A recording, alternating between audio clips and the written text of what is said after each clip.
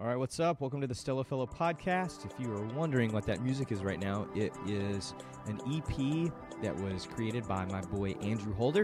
If you haven't checked him out, go to iTunes or Spotify, look up Andrew Holder, and check out the different albums that he's put together. He's a stud. Love him. He and I have done some work together over the years, and is also just a really good friend of mine. So check him out. He has created multiple songs for multiple things that I've done. And dude is not only a great artist, but a bean roaster extraordinaire. Maybe the greatest bean roaster I've ever met in my life, face-to-face, in person, ever. So go check out Andrew Holder. Back to why we're here. So here's how this works. I will either have a guest on the show, I'll either have them in this what we call the studio, which is also just a back patio room that's been converted to a second living room, or I will have somebody on Skype. Sometimes it's a video, sometimes it's just audio. Those are interview sessions talking about different things, whatever it is that person specializes in or how they work. And then we talk a lot about the church and about faith and about just culture in general. And like what do we do about that as believers and as we just watch what the church does in America today? Or I go back and I will just read through a blog that I've done before and either rehash that. Sometimes I don't read those before I go back. Like sometimes it's been months since I've written it, and I'll go back and just read through it while we're doing this because sometimes it's funnier that way. Other times I probably should read through it a little bit more, and I'm scrolling through one now. So today we're talking about, I don't feel like a parent, I just feel like a grown-up who yells a lot. If you didn't read that one, you can find it under the family tab on stellofellow.com. And scroll down, click it. It's got a angry face, a guy holding up a sign with an angry face. I get a lot of my pictures from unsplash.com.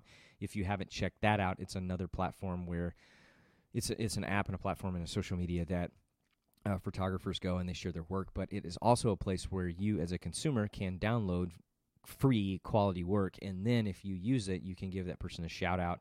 They give you the ability to copy a link to their profile and their portfolio and work that you can click on. If you can see our Christmas decorations are up. That's pretty exciting. Point is, great place to share your work, to find other people's work, to be able to share, to shout out, all that kind of stuff. It's just a cool place to be. So I've got some work up there as well. But as we talk today, we're jumping into being a parent, but actually just being a grown-up who yells a lot. So I'm going to start reading this, and I'll probably jump off and talk a little bit. There was a point a few years ago when I looked at Ryan, and I said, I don't feel like parents anymore. I just feel like grown-ups who yell a lot. I think I just wrapped up another great teaching moment with our daughter when the only way to help her understand or hear what I wanted to communicate was to turn the amp up to 11. If you've missed Spinal Tap, go back and watch it. It's quality film. It's a spoof biography about a hairband, and it'll create quotes for you for decades. So if you missed that movie, go back and see it. The point is, life is stressful. We work a lot. Our kids are really busy, like all the time. We're in nonstop sports, like go mode, school mode, tumbling, baseball, football. Everybody's busy, right? Like you work, you have kids, and they do stuff, and you do stuff, and then everybody's doing stuff. So life is busy. Yeah, we live where we do today, and there's a lot that goes on, and so we're all typically running all the time. Just like you guys, I'm sure, are running all the time. The problem is, like, life seems to keep speeding up, and our kids are getting older really fast. When we moved from Austin back to the Dallas area. We're going on the 5th year that we've been back. And Tanner was going into the 4th grade at that point. She's now an 8th grader. She's going to be in high school next year. Our son is older than she was when we moved back, and so he finished kindergarten, and then we came here, and now he's a 4th grader. He did 1st grade twice, and we put him in public school, and then we switched him and took him to private school. He's late May birthday, so he's really young, and so we just shifted, and now he's one of the older kids in his class. So it gave him another year to play ball, another year to stay home, another year to grow. Why? Because we're not big people, and he likes living at home, so it just gave him more time here. The point being, it's crazy to think that we only have another 5 years with our oldest kid in our home, and then probably our son's 10, so we probably got another 8, depending on where they go to school, how that works, if they go to school, do they come back, what does it look like? But when you get done with high school, there's a shift. All of a sudden now, hey, you're an adult, you can get a job, you can go to school, you can make some of your own decisions, and like it's time for you to begin to do that. So we don't have a long time left. It's easy to say that in the quiet times when everyone is asleep and I can sit here and think about life and reflect on what is really important. Those moments when I have time to consider what I really want to accomplish as a father, I can grasp all kinds of depth. Like when we can sit down and it's quiet, it's like, my Bible, I can read. I guess I do read my journal some, but I can write in it. I can go back and read again. I can read things I've written before. When we travel, that's a time typically when Ryan and I formulate plans this summer. Like we always take a summer trip, just the two of us. Our kids go stay with our parents and split some time. We take a trip, and it's the time for one that Ryan and I can connect in a way that we don't the rest of the year because of all the busyness. Again, just like all of you people. But that's what we do. Like we're like, okay, we're intentional and we're going to do this for this amount of time. It also is the time when we sit down, we read, we have discussions about the next season. What is it going to look like when you run a business together? We don't have a staff meeting, and it is a family-owned business. It's not a startup. It's been running for years, and at the same time, because there's only 3 of us that work there, you can run as fast as you want. It's super light. So as far as like structure and meetings and all that kind of junk, you don't have to do a lot of that. But what we do have to do is we have to be on the same page. And so that's a time that we can sit down and be on the same page and go, okay, the next semester looks like this. The next season looks like this. I'm focusing on X, Y, and Z, and you're focusing on what you always focus on because you're really good at it. And like, what do we need to change? What do we need to give somebody else? Do we need to bring somebody else in? All of those things, those are easy times to be able to sit and to think and have like deep thoughts. And man, this is what we really want. This is what we're trying to accomplish. Right now, this is an easier time. Like nobody's here. Everybody's at school. Ryan's at work. These are my work windows when it's quiet. And so it's easy for me to say that and to laugh and be like, yeah, I just feel like a grown-up who yells a lot. It's a lot harder at 4:45 today when everybody's home. The Nerf balls are flying around. Homework has to be done. Chores haven't been done. The house is now a mess. Ryan's coming home. There's dishes in the dishwasher. The kids begin to fight. Nobody's listening. I can't get anybody to eat fruit and vegetables at dinner. Rather, they want Oreos and ice cream and a Coke. I can't, I'm going to get chewed. Like, I'm going to lose one way or the other. Like, I'm going to say no, and they're mad, or I'm going to say yes, and then she's mad, and it's just a mess.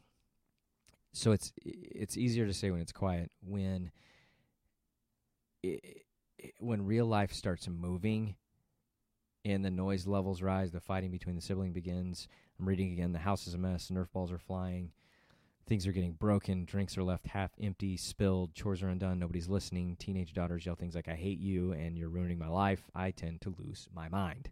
That's when I go bonkers. That's if you read Single Dad for a Week that I put out in maybe September. There was a moment one morning that I fought the trash can. Good news is trash cans don't hit back, but we kept him, and he's pretty dented up. It's funny, people walk in, they're like, what happened to your trash can? I'm like, well, you clearly didn't read that blog.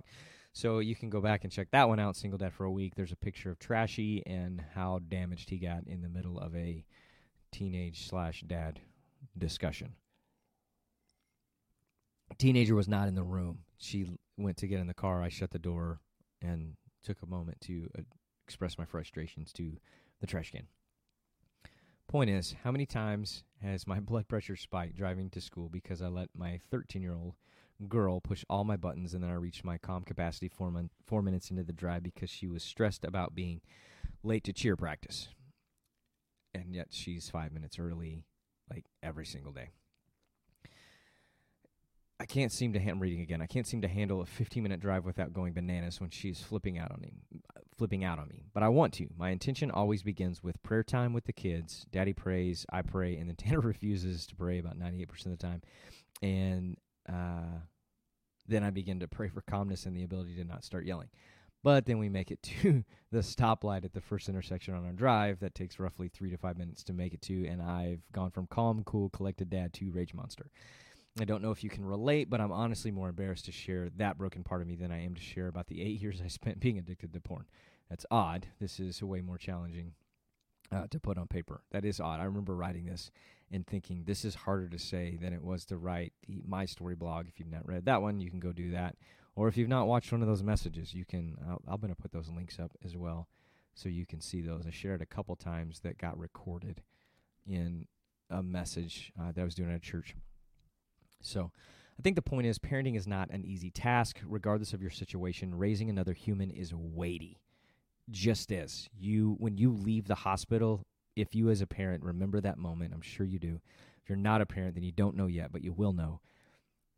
It's one of those moments where nobody, I can tell you, and you're not going to know until you do it. And just like anything else, you don't know how you respond to getting hit until you actually get hit.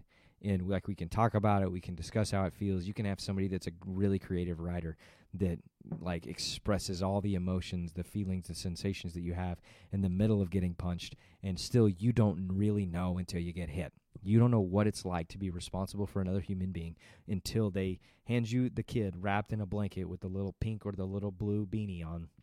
Those are so cool. And and then they say, okay, put it in the car. And maybe they check the base of they do actually make you, at least they did with us, we had to put both kids in a car seat, and they had to sit there for X amount of time to make sure that they could breathe right and everything was good, nothing's going to happen.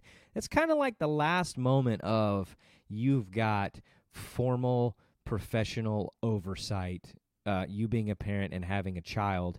When that moment's over and they go, please leave, and you clip the seat in the back and shut the door, and you get in the car and you kind of look at each other like this doesn't feel safe. I remember that first moment. It was like, okay, we drove down the highway. I'm sure I looked like I was an 87-year-old lady cruising in a caddy while I'm driving my truck home with our child for the first time. And the speed limit wise, I don't mean I physically look like that. I was not driving fast, and I used to drive really fast all the time. All of a sudden I got a kid. Now it's a different world. It doesn't mean that your world changes. It just means this is very, very different, which that doesn't even make sense. Sure it does. Ryan and I fought to make sure that we still did things. We still go on dates. We still have intentional time together. But life is different. And did I say it's not different? It is and it isn't at the same time. We're driving to Austin a couple of weeks ago. Ryan was working down there, and so we decided last minute, hey, let's take the kids. We got some friends down there. We can meet them for dinner. We'll stay in a hotel. It'll just be a fun down and back trip. It's a one-night thing. And so it's a Saturday, and we're headed that way. And I remember that we had breakfast that morning with some friends, and now we're driving to Austin. And I got a message from some friends of ours that are recently married, or maybe their name came up, and they had only been married a few weeks. And I looked at Ryan, and they're early 20s, and I was like, what if it was Saturday, our first year of marriage, and it was a Saturday? What would we be doing right now? And it was we'd probably just now be getting up, and we'd probably go to the movies. We'd get some Taco Bell, and we might go to 2 movies and then watch a movie when we got home and eat some Cheetos and chili. It was just funny to talk about the amount of time that was on our hands and the lack of responsibility that we didn't even know that we didn't have. And I'm not bagging on that. Those are great times. It's a time that you can really utilize. I'm not responsible for another human breathing. It's different, and at the same time, again, it's not. We're the same people. We still have the same likes and dislikes and all those great things. And we still have fought to live in a very similar fashion in terms of how our relationship works, what we enjoy, what we do, and not preventing us from doing those things. And at the same time, you have to plan it different. And there are times when, yes, this takes precedence over fill in the blank. I quit a job and moved away from a town and moved back here because we have a kid. There were 3 big reasons, and that was the biggest reason. And so so there's a weight to it. And from day one until I realize I'm standing there after Tanner was born, and I'm looking in the nursery area as they're working on her, and I distinctly remember the moment and going, this sense of worry will never go away. We're now here, and life will never be the same in terms of the thought process, and I will always have some kind of concern, worry, care fill in the blank, all those things, that will always be there. Whether I'm 25 is when we had Tanner, when I'm 35, when I'm 45, when I'm 85, I like the last moments, I think we'll still have that concern of, I hope they're going to be okay. And yeah, like you've got that, I mean, I got to trust Jesus, God loves them more, all this. Yes, I get that. And at the same time, it's there. It's a weight that will never go away. It won't. And where am I at? We're off track. I realized that moment that it wasn't going to go away. Fast forward 13 years, and I still have no idea what I'm doing. So here we go. So what do I try to do? I listed 5 things that we try to do. The first thing that we try to do, or number 1 that I listed, is we try to have as much fun as we possibly can. We have tried to live with this concept of say yes anytime we can say yes. Like we say no enough to our kid, especially our older one. Their unique personalities, all that kind of stuff. And so, and at the same time, anytime we can say yes, that's what we do. Example, this week, I'm hard and fast on, hey, we're not setting up for Christmas before Thanksgiving. That's a Christmas tree. The rest of the house is decorated as well. It's not Thanksgiving yet. That's next week. Point is, the house lights aren't done yet. That's going to happen either today or tomorrow. The point is, our kid asked us on Saturday, Tanner was like, hey, I really want to put up the decorations tomorrow. Like that would, like, it makes me really happy when decorations are up, and it's just something I really want to do.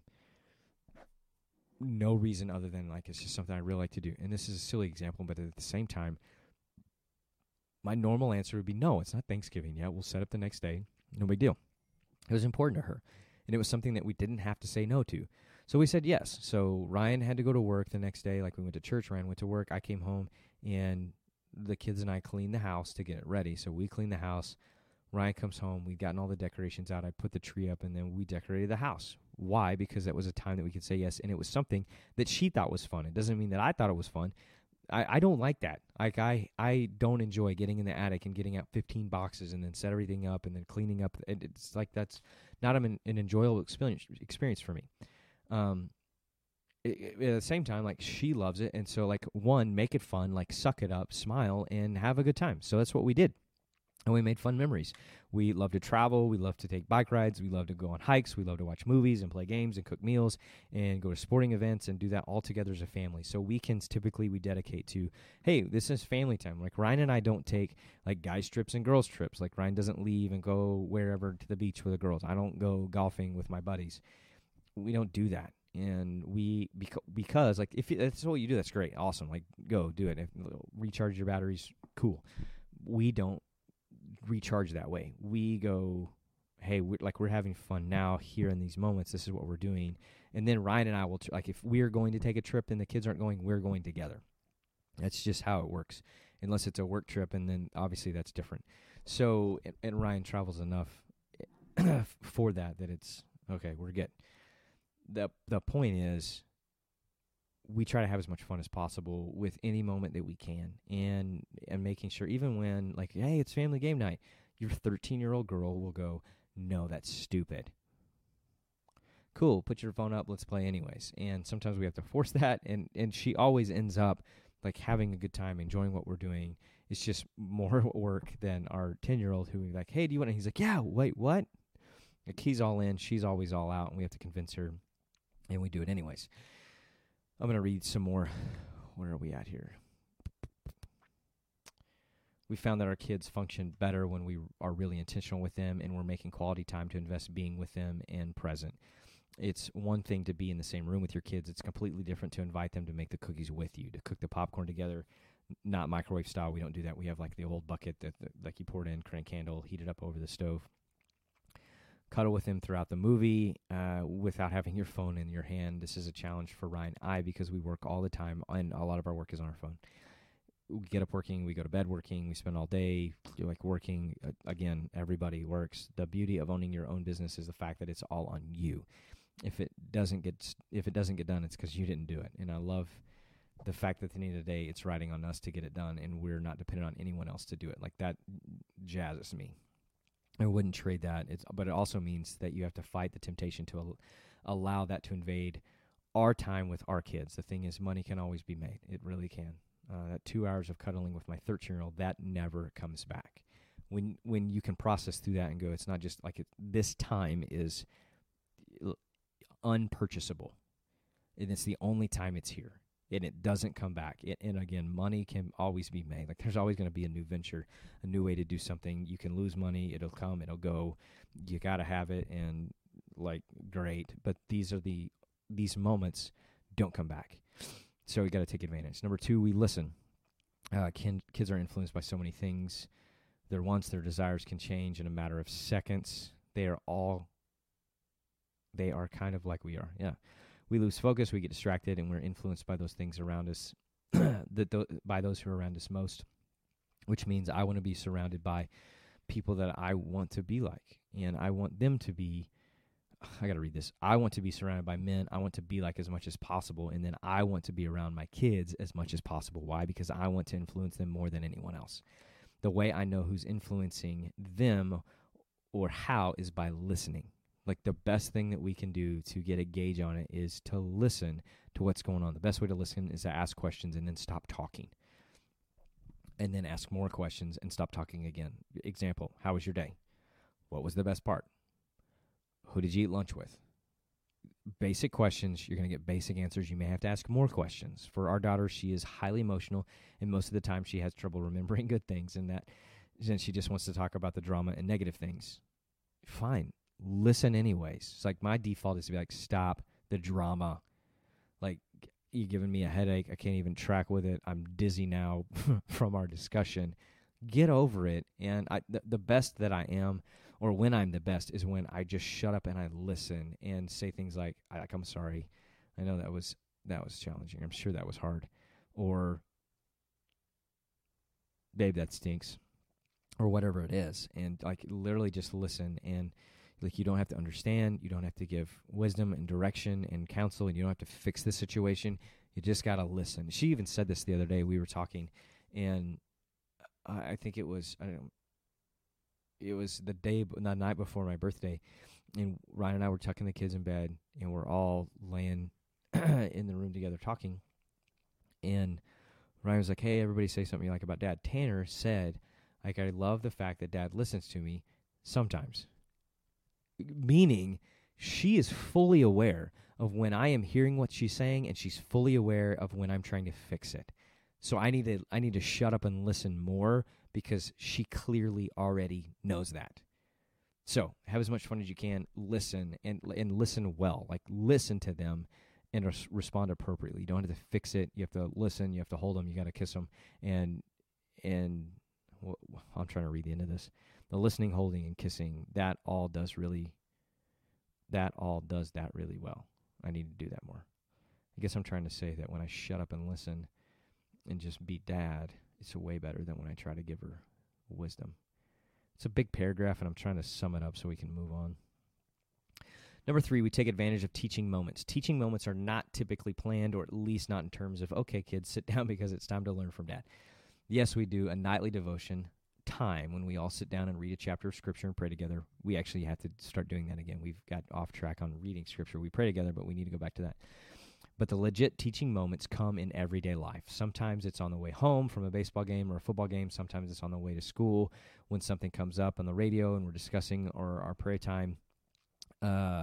Sometimes it's while we're helping them with their homework, a project, studying for a test. Anytime I'm working on the car or a house project, it's a huge teaching moment to invite them in. We built this room and said, hey, y'all are going to paint the outside and we're going to pay you. So that's what they did. Are they great with paintbrushes?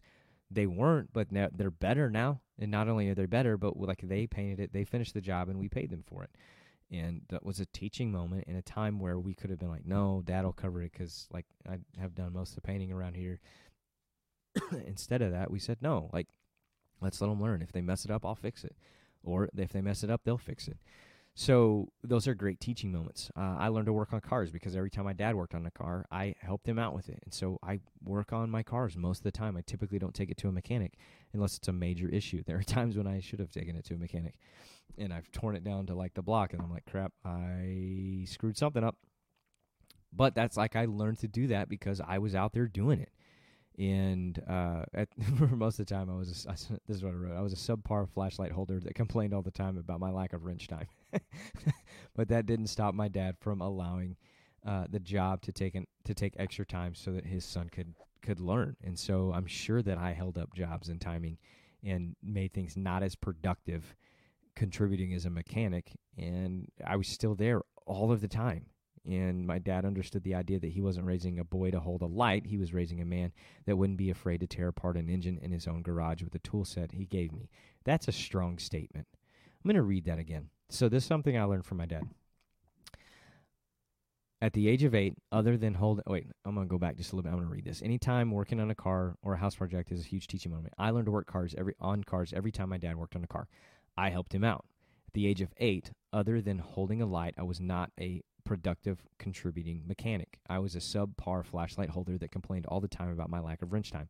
But that didn't stop my dad from allowing the job to take extra time so that his son could learn. My dad understood the idea that he wasn't raising a boy to hold a flashlight. He was raising a man that wouldn't be afraid to tear apart an engine in his own garage with the tool set that he gave me. I just told you a story about me tearing down a car to the block in my own garage because I wasn't afraid of it. Why? Because when I was 8, I was in the garage with my dad. Like, taking the teaching moments, and there's a reason for that. Whatever you teach your kid is what they're going to do. And I wrote one today about friends being huge influence, or I dropped one today about friends being influences on our life, which is true. From like when you're little to when you're dead, the people you're around, they influence your life. Your friends do. Your kids' friends influence their life, but you have a greater influence on the whole life. And I don't mean H-O-L-E, I mean W-H-O-L-E, the whole thing. You as a dad are the most influential human being in their life. And you seriously, they're either going to take what you teach them and they're going to do that, or they're going to take what you did and be in therapy trying to recover from it for the rest of their life. And so it's like one or the other, and sometimes it's both. And you're not going to get everything right. And that's okay. Like, sometimes you're going to be really good at this. Sometimes you're going to suck at it. And at the same time, do your best. So I'm sorry, not ranting. Well, I am ranting a little bit. So we take advantage of the teaching moments. We listen to them. We have as much fun as we can. We always say, will you please forgive me? If I'm being open and vulnerable here, this is my site, so I guess I can do that. But being a dad can be insane. I don't always handle these times with the greatest of poise. In fact, it feels like I miss more than I make as of late. And that's not even when there's an intense circumstance or a kid getting legit sick or some kind of life-altering event. It's just normal every day. I can completely fail as a father. What I do make sure to do is to ask their forgiveness every time that I don't dad the way that I'm supposed to dad. I've said this before, and I'm going to keep saying it. One of the most important things you can teach your son or daughter is to own their mistakes in their relationships. If you can teach your kid to say, every time they mess up, will you please forgive me for fill in the blank, you've given them a gold mine in their relational capacity. It's huge. There aren't a whole lot of people that can do that well. There are not a whole lot of grown men that can handle owning their stuff and apologizing for it appropriately the way that it should be done. That's the sentence. Will you please forgive me? Like, I'm submitting myself to the fact that I messed up, and I'm asking you I'm not telling you to give it to me, and I'm not telling you that I'm sorry. I am expressing, one, like, I screwed up, and not like it's up to you to extend forgiveness, and I am simply asking for it. And it's a humble position to put yourself in, and that is a humble statement to make. It's very difficult for a human being, especially a grown male, to say those words. If you teach your kid to do it, they'll do it. And the way you teach them to do it is by doing it. You let them see you do it, and then you do it with them. Like, you tell them, and then you show them, and then you help them, and then you watch them. This is like the basics of teaching things. I'm going to pick up and read again. If I can teach my kids to evaluate themselves before they blame others, their ability to function in the world will be just fine. Conflict's going to happen, and we're going to make mistakes. I hate it when I do. It's convicting, it's awkward, it's uncomfortable, but when I handle it appropriately, when I admit specifically where I am wrong and I ask somebody for forgiveness, and we give them the freedom and the environment to do the same.